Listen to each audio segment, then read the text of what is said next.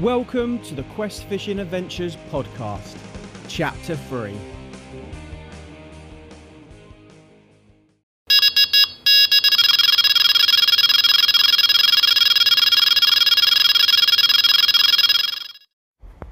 Welcome back to another Quest Fishing Adventures podcast. I hope you're doing well, and if you've been fishing since my last podcast, I hope you put a few lumps on the bank. Right, I'm back surface fishing down Atkins Lake, and I'm absolutely buzzing. It's Friday evening, just got down here. There's one bivvy on this lake. There's a guy doing the day. That's it at the moment, but I'm sure a few more will turn up, no doubt. Seems to be the way at the moment. The weather is really overcast with a bit of a wind on it, so it's going to be a bit of a pain keeping that line straight, which is going to be annoying, but fingers crossed we can put everything into practice that we've been using the last three that's what, about 6 trips now, surface fishing, and hopefully improve on putting a few bigger ones on the bank. But that will be in the hands of the carp gods. Going out exactly the same technique as usual. Yeah, you know what I've been using, going exactly the same, not making any differences, apart from I'm definitely sticking with shorter hook lengths, 3 foot in length, and if I get any mistakes, anything like that, like I have had on the bigger ones, on the bigger hook lengths, as what I mean by that, so that's poorly explained. If I have any takes that don't produce into an actual hook hold, I will shorten it down, not by a foot, by about maybe like 5 inches or something, 4 inches at a time, just to try and make sure that bolt rig action is actually doing the job. Yeah, I'm just buzzing. I can't wait to get my rods out. Can't wait to get my rod out. I picked my swim. I've gone riverside side, second swim down. Alex he's actually done 3 sessions on the trot down here and actually done really well. And when he's been going in that swim, so he said, go on Lee, you should go in that swim. Been putting bait out there for 3 days on the trot now. They've been having it, so it kind of makes sense. It's free, so let's do it. Right, just dropped my stuff down on the swim. I've seen some fish already on top, which I'm really excited for, as you can probably tell. Let's get back to the car. Let's go and get my net out the soak, and let's hopefully get some nice big ones on the bank today, guys. Right, 10 minutes in, we already have one. Nice mirror, probably about £10 maybe. I didn't think they'd be feeding like the way they are. They really are feeding on top. It really is a bit of a jacuzzi out there again. So just hurrying again to get this bait out. I'm buzzing, my hands are shaking because I'm so excited. Oh dear. Oh my god, it's crazy, man. What a buzz. Right, let's get this back out and hopefully get a bigger one. Right, literally only just put another one back around, another mirror, like probably about 10 minutes after that one. It's absolutely crazy. It looks like we're going to get maybe a thunderstorm. The weather's definitely kicking up a bit of a storm. Right, I need to come off this and concentrate, guys. Wow, this is amazing.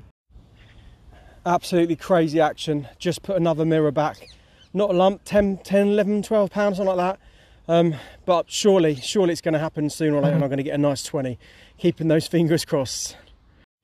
Absolutely crazy. Just had another mirror. It gave me the best fight of the night so far. And to be honest with you, I thought it was going to be a big one, but it weren't. It was the smallest one so far. It probably only went about £6 or something. But all the same though, it's going to happen eventually, surely. Surely I'm going to get a big one out. Just had another little one, went like a bloody steam rocket. Absolutely beautiful. Really small though. Seems to be getting a bit smaller. So I don't know what that's about, but come on. It's only a matter of time. That's what I'm going to keep telling myself. Well, I just had another one and I've decided to change the hook now because it's not like blunt, but I'm not happy with it. It could be sharper. So in all fairness, I think that was like the 5th or 6th carp, and I'm sure I used that rig last time as well. So it's easily done 10 bites, and that can easily be resharpened up. So all I'm going to do now is I've got some ready-made rigs that I've made up. Literally just going to chuck one of them on, and then we'll be fishing again. Just had another one off, not a lump. I'm going to keep saying it. Surely it's only a matter of time before I get them bigger now. I'm keeping at it. I really am keeping at it. I think I've only been here for about an hour and a half. This is crazy. This is unbelievable. Just had another mirror. Not a big one. It's gonna happen. There you go, another little mirror. One thing I will say though, with shortening down these hook links to 3 foot, I've not lost one carp. And like going back to like when I first started doing it, like what's it, 2-3 podcasts ago, or how many sessions it was, we definitely was losing a few. And it has to be, well, it would be a combination of things, but I do think one of the biggest things is that hook link being shortened down to 3 foot.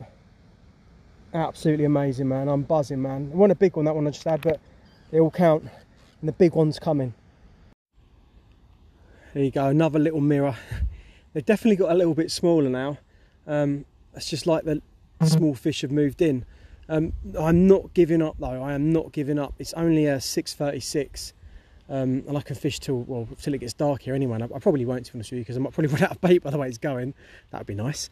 But I'm going to keep saying it. It's only a matter of time before a big one comes in. So stay tuned, guys, because it's going to happen. I'm going to will it to happen. I've lost count now, to be honest with you. Just had another one, another little mirror. It's currently 1854. They're just loving it. I'll have to have a count up at the end and see how many we had, but fingers crossed for that big one. Come on. Right, it's the next day, and the reason being is my phone died. So a big foul there on my behalf for not fully charging my phone. I went on and I had in total 20 carp out. 20 carp out off the top. Absolutely crazy. It was just mental out there. I could have had more, but I run out of meaty dog biscuits as well. The Baker's meaty dog biscuits. Which is another foul on my behalf. But I pretty much knew I was probably going to run out. I just didn't expect it to be that prolific as well. What am I going to say? So the rigs, the rigs I was using, as in like 3 foot bait tight to the back of the shank of the hook, pinpoint Nash hooks, feeding the cheaper dog biscuit over the top, and then feeding like a nice handful of the Baker's meaty dog biscuits over the top as well. Certainly paid off. It really gets them in a feeding frenzy. I think next time I might just play around trying to shorten it down a little bit more. It's one of the things of how much can you get away with. I think most certainly on that water, on Atkins water, you can probably get down quite short. A lot of the time the carp, are trying to take the float as well, which is crazy. Which has made it easier. Most certainly to put carp on the bank.